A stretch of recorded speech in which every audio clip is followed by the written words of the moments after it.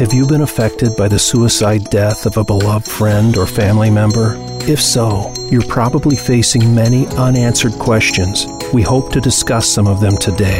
This is What My Son's Death by Suicide Taught Me About Life with your host, Marshall Adler. Marshall lost his own son, Matt, at the age of 32 and has since dedicated his life to talking to people who have also been affected by suicide. Now, here is Marshall Adler. Hello, I'd like to thank all of you so much for listening to our show today. And I want to tell you that I have a very, very, very special guest that's going to, has agreed to be interviewed today. Her name is Hannah Jackowski. I want to make sure did I pronounce that correctly, Hannah? You sure did. Okay, let me tell you that Hannah is an amazing person. She is a very brave person. And the reason I'm saying this is that unlike many of the other guests that have been or will be on the show, I've only known Hannah for probably less than a week. And the reason I'm telling you what a brave person she is that she reached out to me upon learning of the radio show podcast about the loss of my son, Matt. And she, on her own, was willing to reach out, and we had a very, very, very serious discussion about my show, my journey, my loss, and she was brave enough to open up about her journey, her story, and her loss. So what I'd like to do today is, number one, thank Hannah so much for being here, and number two, thank Hannah for being so brave to talk about her story. And what I'd like to do, start out, is just give the audience some background information. So Hannah, I would like to just ask you some background information about where you're from, what you do for a living, where you live, and so people know exactly what your biographical information is about. Absolutely. Thank you, Marshall. So I was born and raised in a very small town in Northwest Georgia by my mother and my father and my two older siblings. And after high school, I moved to Florida and received a dietetics degree at Florida State University. Once I graduated from there, to become a dietitian, I had to get accepted into an internship program. So there was a small amount of time that I lived in Denver with my sister and back in Georgia with my family before moving to Chicago for my internship. Once I completed that, I got my first position professionally back in Orlando because I always wanted to be in Florida, and I have been here ever since. I'm currently a clinical nutrition manager at a large hospital here in Central Florida. And mainly my big goal in life is to always give back to others and to continuously learn how I can improve myself and those around me. That's wonderful. Actually, after the show's over, I'll like to talk to you about my dietary habits, which actually aren't that good sometimes. So maybe I get some pointers from you. It'd be wonderful. But we're not here to talk about my waistline. We're here to talk about, obviously, your journey. And if you could just tell us why you're doing the show and who did you lose for the reason that you're here today? Absolutely. So I actually lost my dad to suicide when I was 22 years old. It will be 8 years ago this December.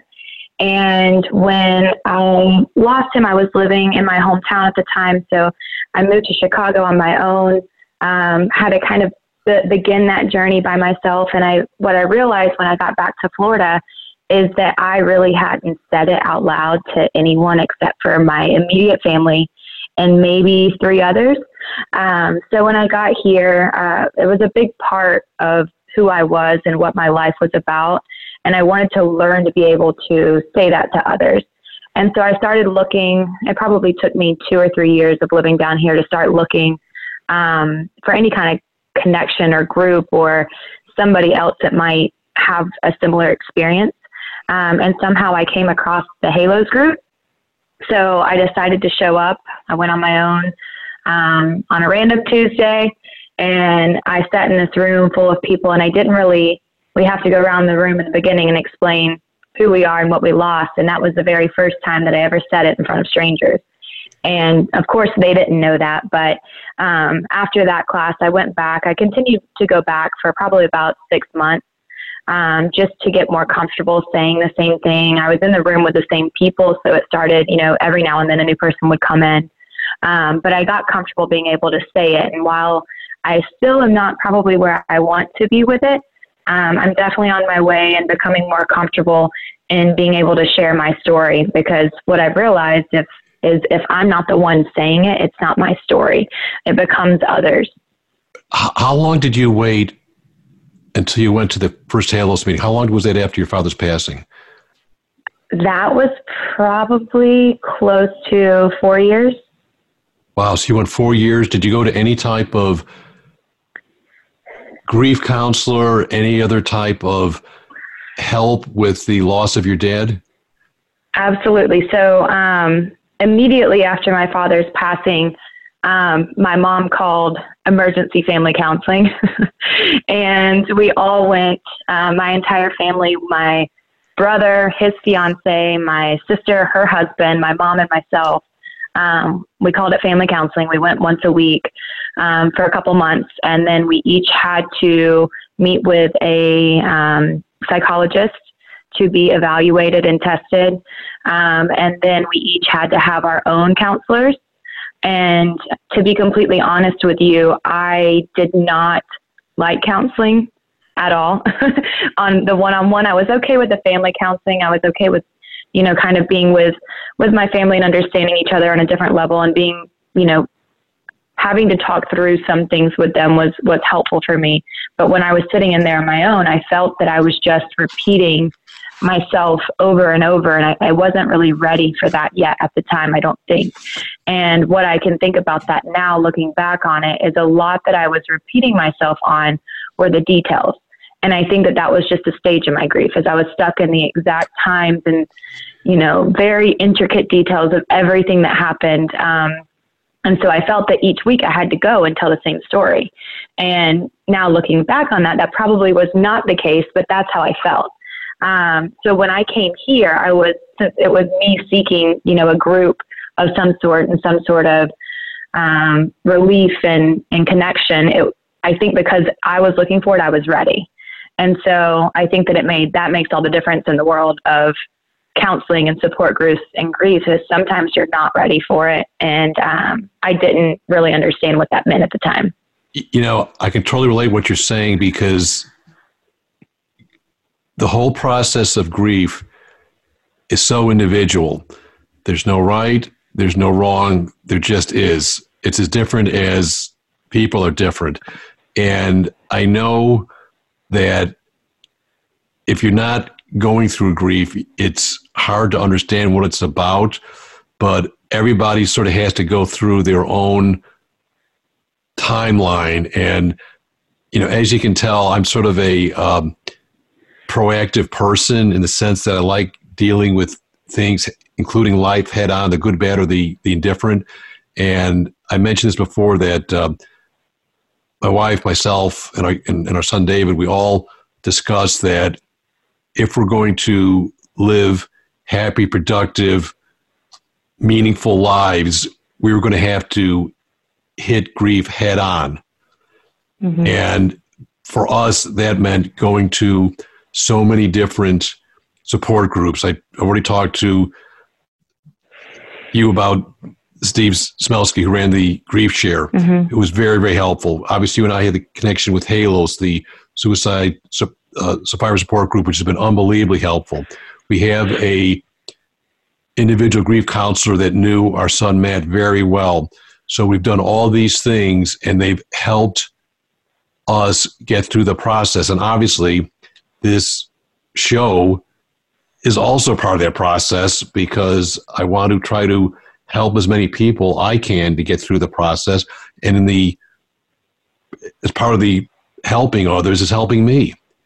And I think that is just the path that you have to find. And I'm glad you found yours. But I'd like to ask you, I didn't know your dad, but I'd like you to tell the similarities that your father has with me, because anybody that knows me knows that I'm a huge Buffalo Bills fan, because I'm a huge fan of Western New York. I was born and raised in Buffalo. I went to law school at Duke University, but before that I went to University of Buffalo undergrad. And I've got Buffalo and Lake Erie water running through my veins. And when you and I talked, and I told you that, you sort of giggled, and I say, well, Buffalo's sort of a funny place for sometimes intentionally, unintentionally reasons people make jokes about Buffalo. But I want you to tell the audience why this was interesting, that you were hearing me talk about Buffalo so with such affection. Of course. So like Marshall is saying, it's been funny the amount of connections that we have had and the similarities, which just kind of reassures me on what I'm doing. But very odd coincidences that are ending up wonderful. But my father grew up from Buffalo. He was actually from Amherst, which is the part that Marshall is from. Yes. Went to Sweet Home High School. And he was very, very intellectual. He graduated top 10 from his class in high school at age 16 and went to college at 16 years old. Wow.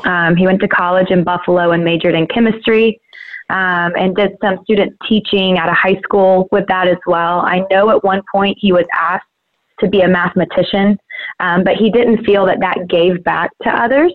And so he applied to medical school, and I don't really know what year this was, but I do know that he was much younger than all of his colleagues.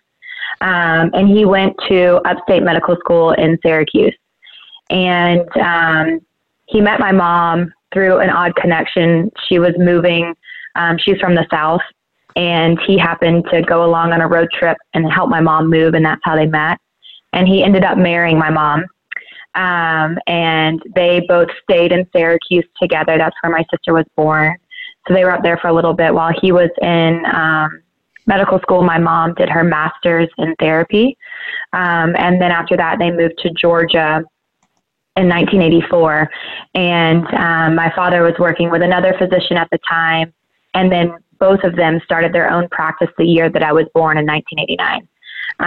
So my dad opened a pediatric office, and my mom opened a pediatric therapy that inhibited the occupational therapy, physical therapy, and speech therapy, to really give back to a community that was in need for that area.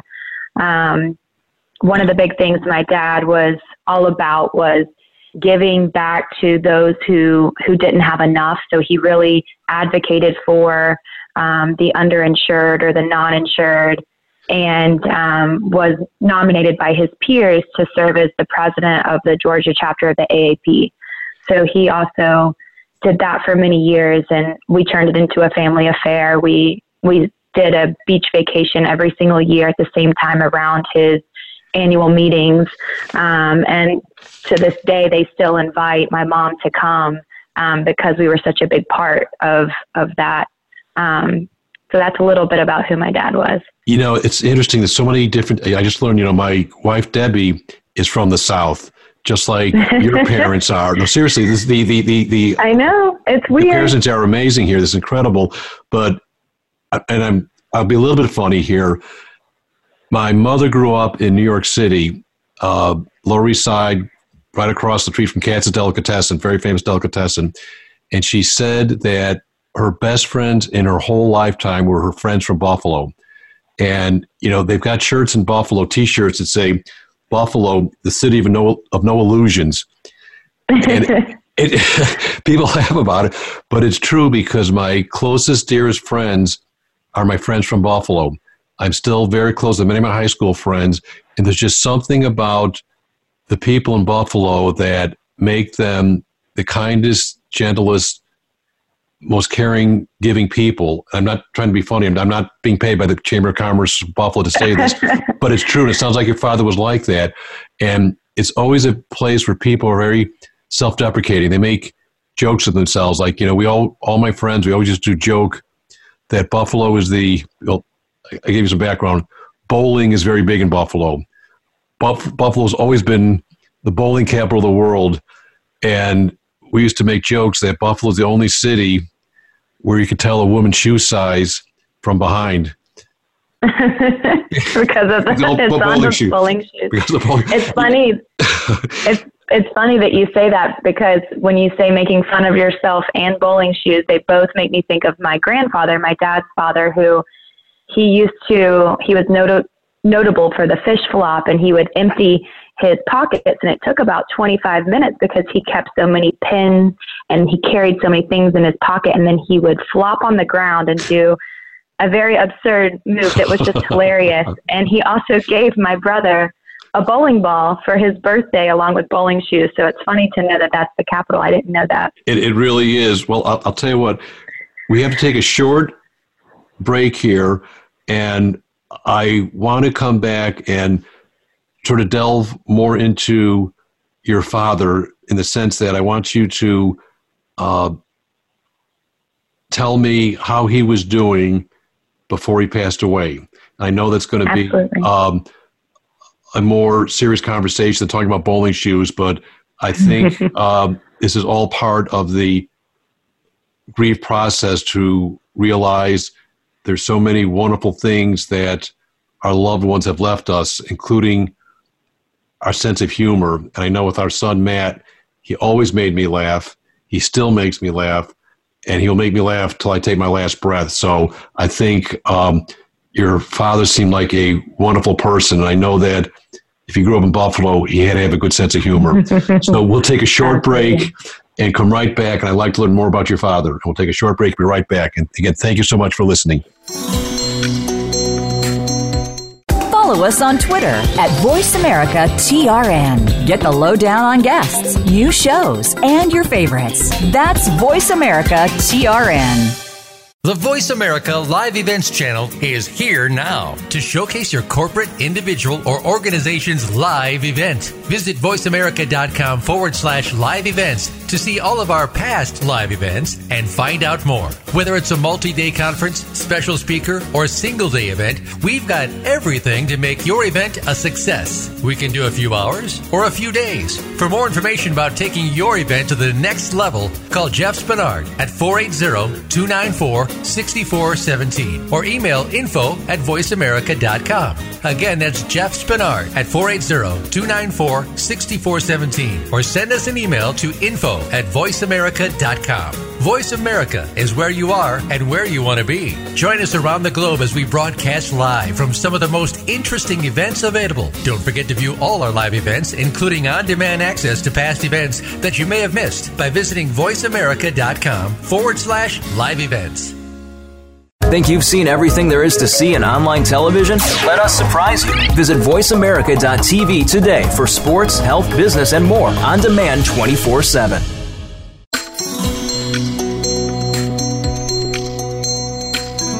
You are tuned into What My Son's Death by Suicide Taught Me About Life. If you'd like to send Marshall Adler a question or comment that can be addressed privately or on a future program, please send an email to marshallontheradio@gmail.com. That's marshallontheradio@gmail.com. Now, back to this week's program. Thank you so much for listening. And I want to tell you we're back here, and I want to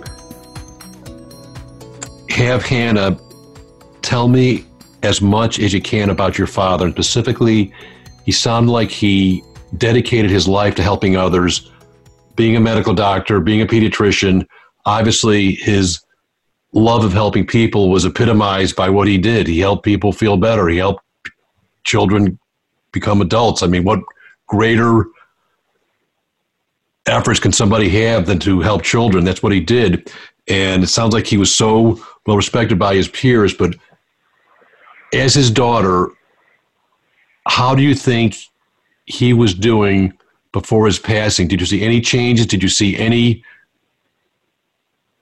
clues that things were changing? So I know you and I, in our initial discussion, briefly talked about this, and I think that honestly, like I said, I was 22 years old, recently 22, and I was living at home. My family growing up has always, we were known as the most accepting family. anything that came our way, it wasn't, you couldn't really get a shock value out of us. We invited everyone into our home. We encouraged uncomfortable relationships for others. And so there was a lot of open discussion around depression and anxiety. And I know that my dad's side of the family had always struggled with that. And for myself, even, I never really experienced anything until about junior year of college. And I knew that my brother and my sister had, their struggles with that as well. And junior year, when it hit me, it was, I called my dad and I was like, I don't know what's going on, but I had never made even close to a C in my life. I never had problems with school. And I was so worried about getting out of bed and going to class because I didn't think I could get everything done. And it would be the beginning of the semester and I would be like, I think I'm going to fail. I don't think I'm going to pass this class. And so they came to visit me. And, he obviously had his own assessment, but took me in to let me get assessed by someone else. And it came back that I was really experiencing anxiety. And so it was something that, like I said, was very open. It was very comfortable to talk about with my family because everyone kind of experienced it. Outside of my mom, every family member that I have has been diagnosed with some sort of anxiety or depression or something like that. In the big picture, though, my dad, he ran marathons. He was constantly helping other people. He lived a very full life, very involved in my life, my brother's life, my sister's life. Him and my mom were each other's best friends. They didn't really have a big social circle because they really valued their relationship and their time with their family. And so each vacation, we always, invited my mom's side, my dad's side, whoever could come. And so there wasn't really much change leading up to this in my eyes. After it has happened, there's obviously times that we've sat down and should we have known this and did we really overlook something, And so of course there's a few instances that we can think of where my dad knew he wasn't feeling well. And he was a very smart guy. There wasn't anything he couldn't find the answer to or research to know every in and out about it. And so he knew that he had a chemical imbalance and he knew his brain wasn't working correctly. I guess now looking at the other side of it, what he did not know is that he could get out of it. He felt very stuck in that. And, I don't really know the exact history of if medication changes and things like that. I know that there were some, but I don't know really, I can't really relate to anything specifically. But I do know that he was in the process of being evaluated and trying to fix it, but it had been some time that he had been feeling that way. So I think, from a perspective of a daughter, it completely caught me off guard. There was I would have never thought in a trillion years that would have happened. But I think that, now being the person that I am and understanding a bigger picture, I think that maybe were there more signs, could we have seen this differently? Maybe. But I know that there's probably nothing we could have done to fix it. So did anybody in your family have any conversations? Because after Matt's passing, we learned things we didn't know about. Matt never talked to us about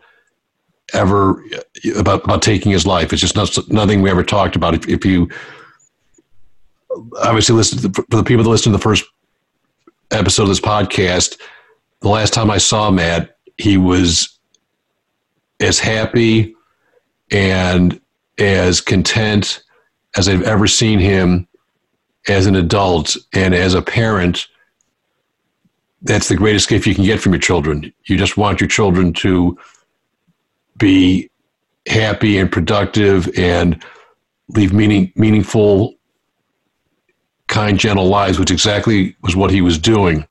So to say that we were blown away, as you said also, is a complete understatement. But after the fact, we learned that Matt did talk to many of his close friends about his suicidal ideation. Never told his parents, didn't tell us, but he told his friends. And do you have any information from friends, family, anybody that your father reached out, talked, had any type of serious conversation with anybody about this? Honestly, we don't. And the reason I feel confident in that answer is, like I said, my dad's inner circle was us. You know, he had some very close friends from medical school. You know, he had, my mom was his absolute biggest confidant. And then his children were next in line, and he was very involved in the community. But there was never a prior leading up to the episode conversation about contemplation or ideation. Like there was nothing prior to the fact that we know of to this date. If anybody has heard anything, then we haven't been privy of that information.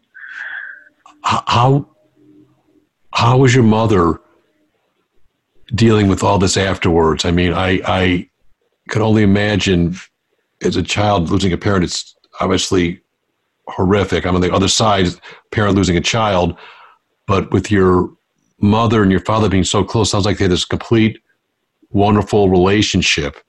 And it's hard to understand what somebody's thinking, but I've heard many people say that they think their loved ones who ended up taking their lives just didn't want to talk about it because they didn't want to be a burden. They didn't want to have the other person worry, which obviously they weren't a burden. You would worry. You want to do anything you can. It was almost like a sign of love that they didn't talk about it.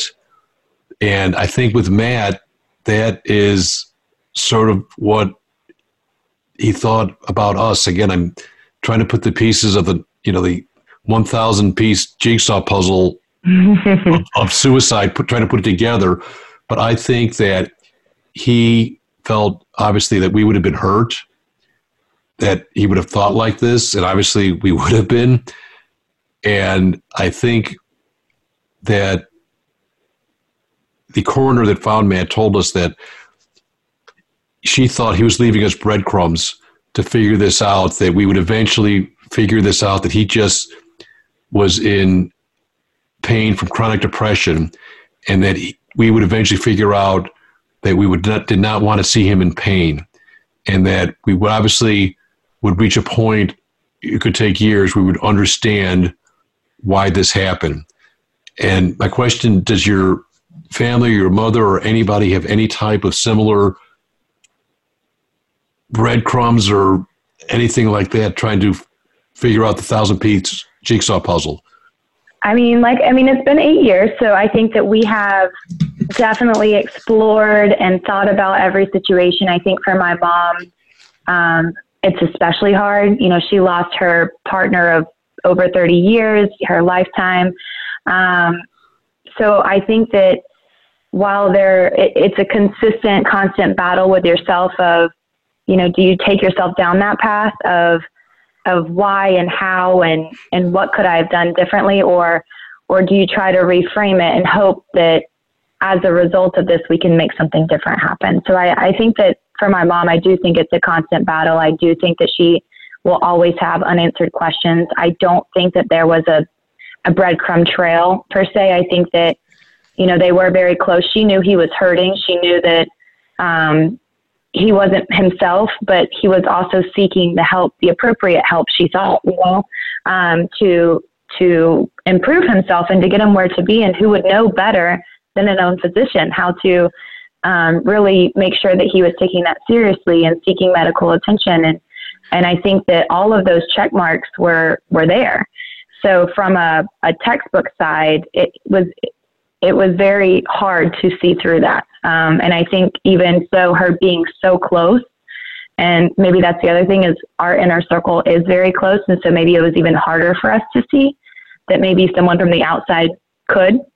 But I don't think that there was any kind of, you know, trail per se for her. You know, it sounds like your dad was obviously a super intellect, and Matt was super intelligent also.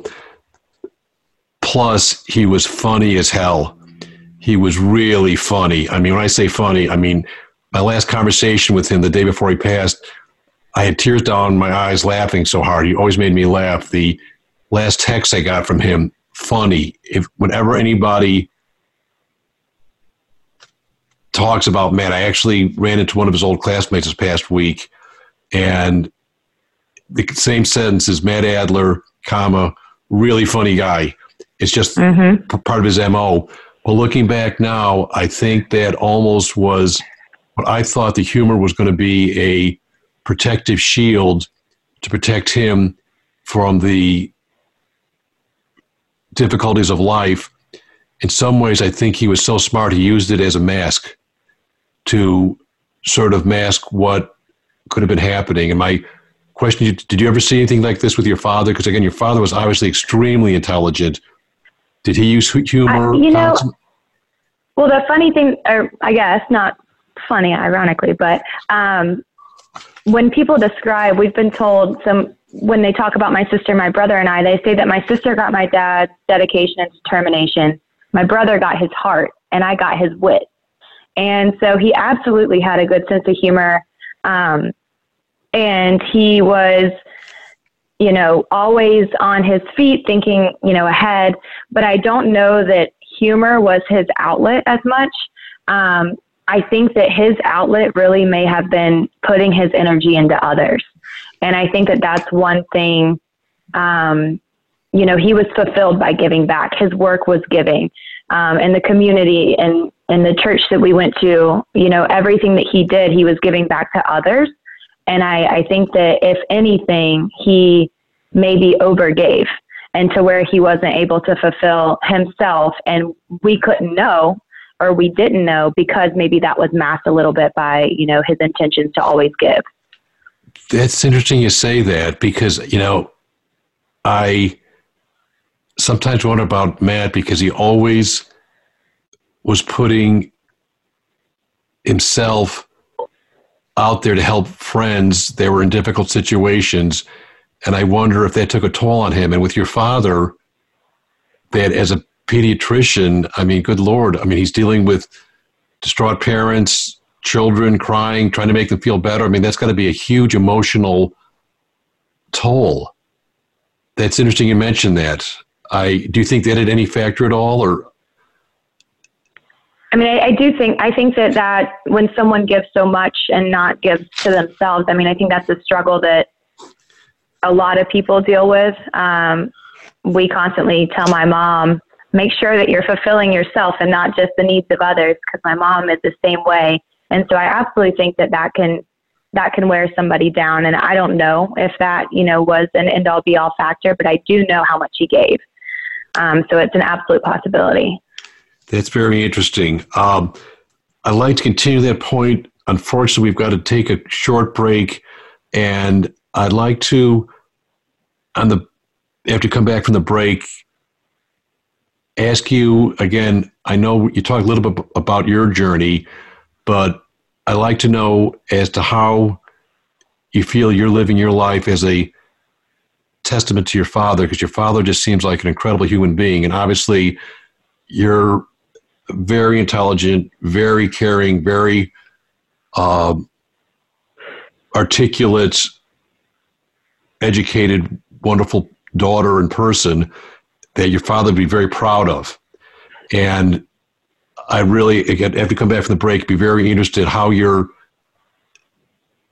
taking those two concepts, dealing with your journey through grief and combining it with your life to be led as a testament to your father. So we'd like to take a short break, and we'd like to come back to talk to Hannah about that after this short break. Again, thank you so much for listening. We'll be right back. Follow us on Twitter at VoiceAmericaTRN. Get the lowdown on guests, new shows, and your favorites. That's VoiceAmericaTRN.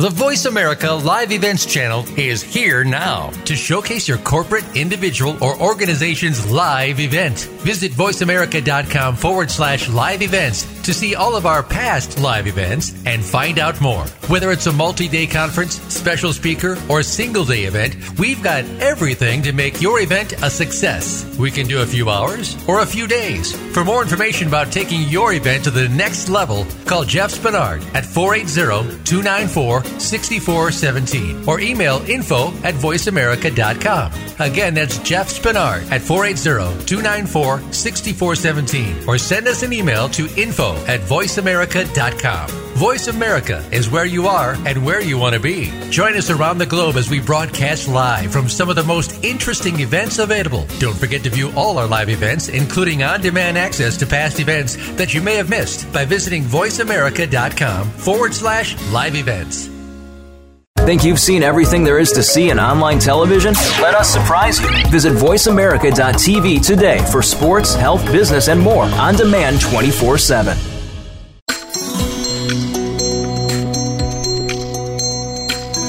You are tuned into What My Son's Death by Suicide Taught Me About Life. If you'd like to send Marshall Adler a question or comment that can be addressed privately or on a future program, please send an email to marshallontheradio@gmail.com. That's marshallontheradio@gmail.com. Now, back to this week's program. Thank you so much for listening. I'd like to ask Hannah again. I've been extremely impressed by Hannah's bravery, her sincerity, her kindness, her compassion, and telling the story about her father. But I'd like to ask her again how her journey through grief, it sounds like what she's doing today with this opening up to talking about her father with the podcast here is a very brave thing, but it's really a testament to how she's living a life I think her father would be really proud of. So my question is, how are you taking your path through grief with, you've got a lot of your father in you, and he seemed like he did so many wonderful things in his life, and you're here continuing that. So I'd be really very interested in your thought process, how you mold those two things, your grief process and how you have your father live through you in your actions on this planet.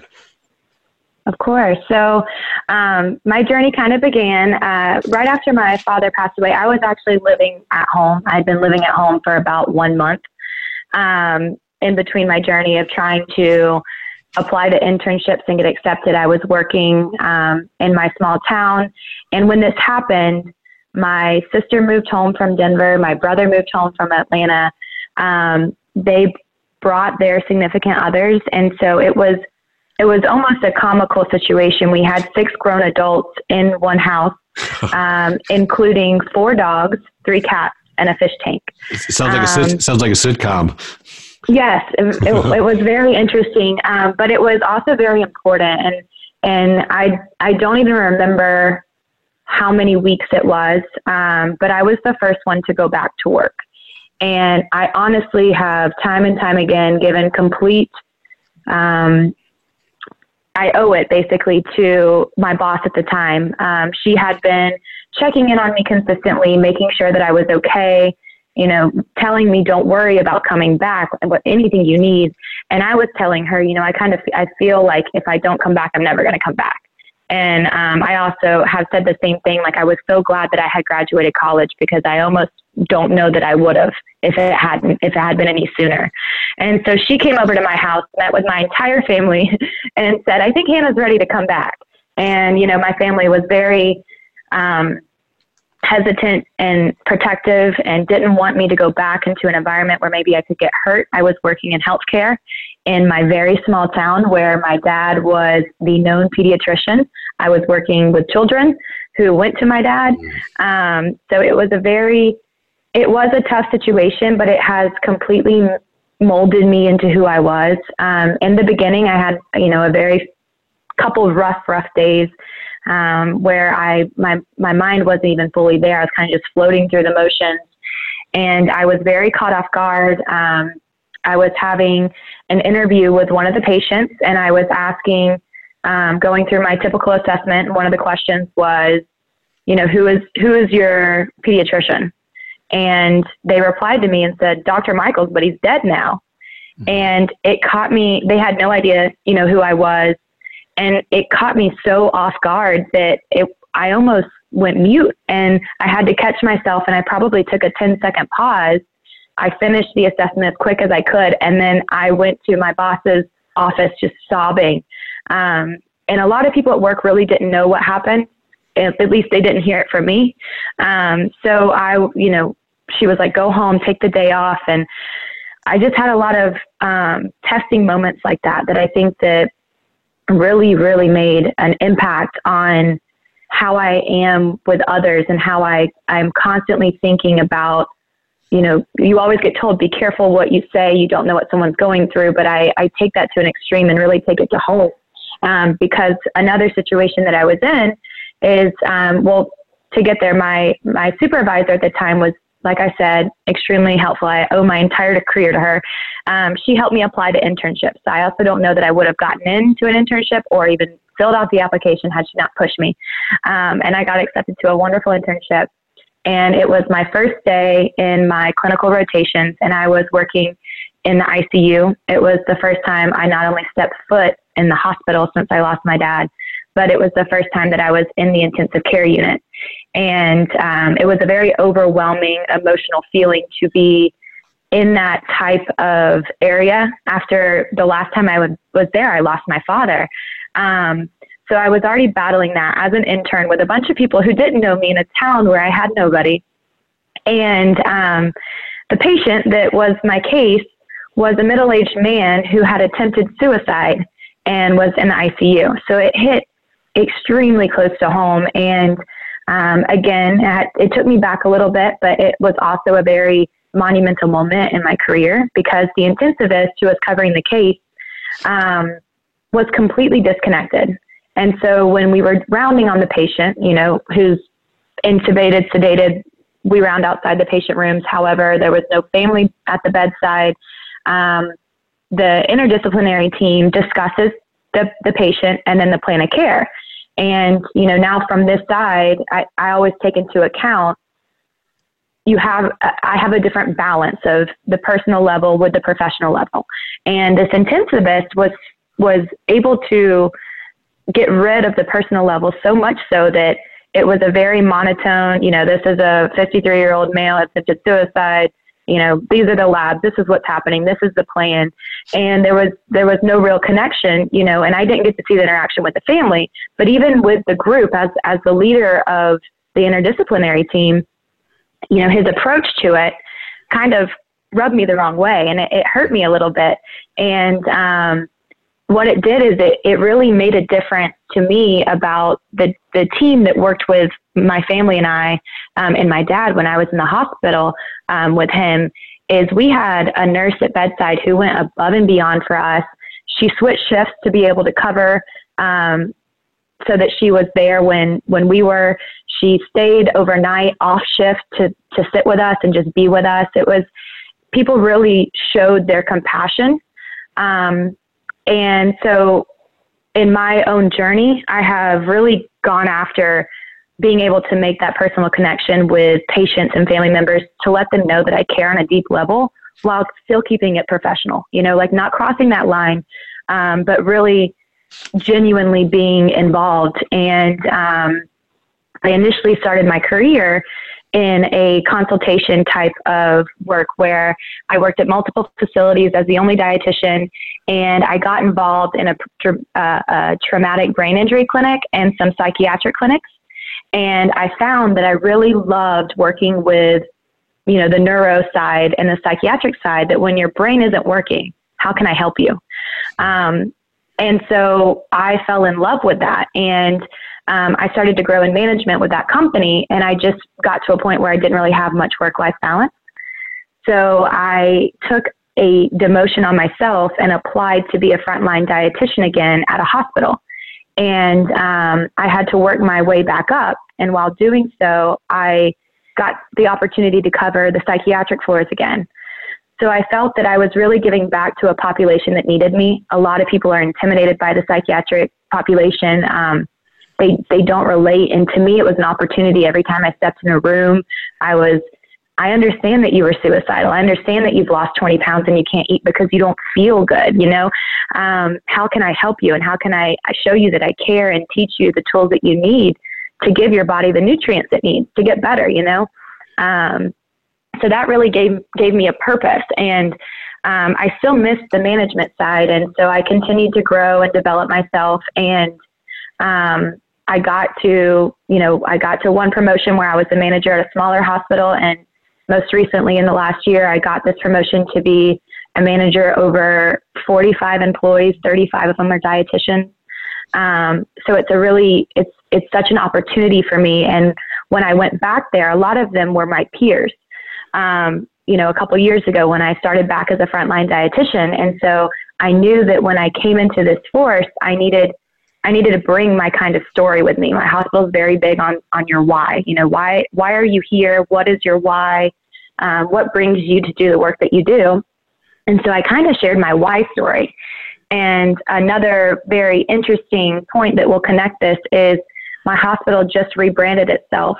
And when it did that, we had a very big ceremony. They brought us into a conference rooms all over across all the hospitals that were joining and gave us the same live viewing from the CEO of the hospital to explain the brand change. And one of the hospitals, a very small hospital in Northwest Georgia, popped up on the screen. It was a hospital that my dad passed away at.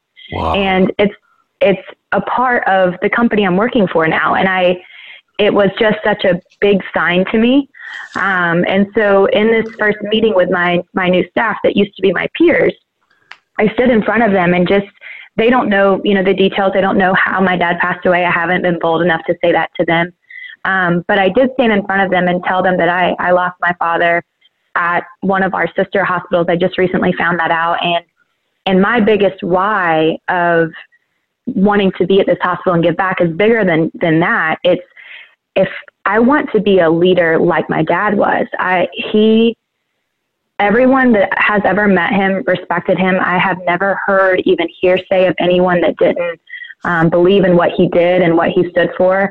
And something that speaks volumes to the type of leader he was is my brother and my sister and I, we still get reached out to on our birthdays. They still call and see how we're doing. And it's been 8 years since he passed away, and I'm the daughter, and that was their boss 9 years ago, and they're still reaching out. And so I think that shows volumes to who he was and the type of leader he was. And so that's what I really strive for.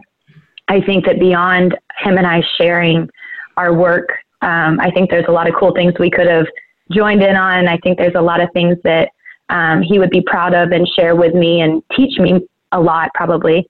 But I think the biggest thing that I find the most important is to be the type of leader that he was. And so that's what my journey is about. That is incredible. I mean, you really sound like your father's daughter. I mean, your passion, your kindness, your empathy. I've talked before that anybody that loses a loved one to suicide has got to make a life decision about their own life. And I am amazed at your grit, your determination, and your dedication to continue your father's kindness and his good work. And since Matt's passing, to me, the demarcation line between life and death has gotten very blurred, because I sort of believe in afterlife much more than I ever did before. And again, I never met your father, but I sure the heck feel like I'm meeting him now. Like I just feel like I'm talking to somebody from Amherst. If people don't know that Amherst is a high school I went to just north of Buffalo, and Hannah's father was the next high school over. Sweet Home and Amherst were just literally right next to each other. So there's a connection. You sound like you're from Buffalo. You're not. Your father is. No, seriously, I'm not kidding. And you have a kindness that I've seen throughout my entire life of people from Buffalo, but you're not from Buffalo. Your father is. So I think in the big cosmic universe, there is, whether you want to call it an energy, whether you want to call it afterlife, whatever you want to call it, you've got it. The gifts your father had when he was on this planet, you now have, which obviously is probably the reason that you did this show. Again, I cannot commend you enough for reaching out to me. I feel like I've known you for years and years and years, and it's been less than a week. And I know. Seriously, and because you and I have a bond. What's that bond? We both lost loved ones to suicide. We want to live our lives as a testament to them. They were wonderful, kind, caring people that just shows you the suicide epidemic that is hitting society is taking the best and the brightest from us. And the whole purpose of my life, and it sure the heck sounds like your life, is to do what we can to prevent this from happening to other people. And again, I cannot thank you enough. Unfortunately, I hate to say this, but we're running out of time. I could sit here and talk to you for hours because you're a fascinating person. But seriously, and I'm amazed how you opened up, but I just think it's your father's blood running through your veins. And I just hope that the audience gets an appreciation of your determination and your relentless desire to live the best life that you can. And I guarantee you, your father's proud of you. So I just personally want to thank you for reaching out to me, number one, and number two, for being so brave to talk on this show about things that sounds like you really haven't talked publicly about for the entire time since your dad passed. And I just think this is something that your father is smiling upon you today, and he'd be a very proud papa. He really would. Well, thank you. I want to thank you so much, and I want to thank all the listeners for listening today. And I'd just like to close by again stating that if you or a loved one is struggling, please contact a mental health or medical expert as soon as possible. If it's warranted, call 911 or call the National Suicide Prevention Lifeline at 1-800-273-8255. And again, I'd like to personally thank Hannah so much for being on the show, but also more importantly, living the life she's living, which would make her father very, very, very proud. And Hannah, I want to thank you so much for being my guest. I really appreciate it. Yes, thank you, Marshall. Thank you. And we'll thank you very much for listening, and we'll talk to you next week. Thank you very, very much.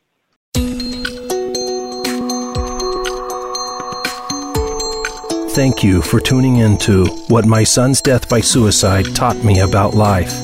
We hope we've given you some insight concerning the issues of surviving and thriving after the suicide death of a loved one during our program today. Please join your host, Marshall Adler, again next Tuesday at 10 a.m. Pacific Time and 1 p.m. Eastern Time on the Voice America Empowerment Channel. We hope you have a good week.